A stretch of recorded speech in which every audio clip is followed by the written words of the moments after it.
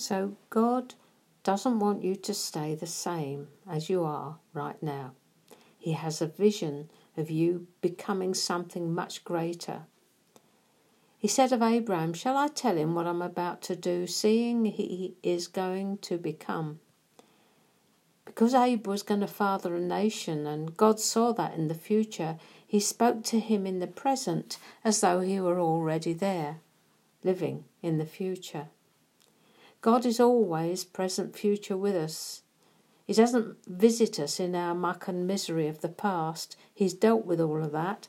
He speaks to what he sees, the finished article. It's called prophecy. He wants to change you by his Spirit into a different man, a different woman. To do that, a prerequisite is that you come into alignment with his view of you. That you agree with him. Yes, Lord, you've said it. I believe it. You agree you are the head, not the tail. You agree you do not suffer from low self-esteem, whatever that may be. You agree you are more than a conqueror through Christ. You are an overcomer.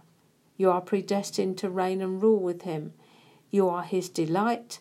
You are his passion. You are his treasured possession.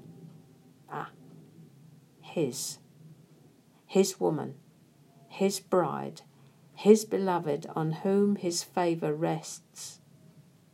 A thought right there. What would it be like to live every day understanding you were in the favour of God simply because he says so? His beloved on whom his favour rests.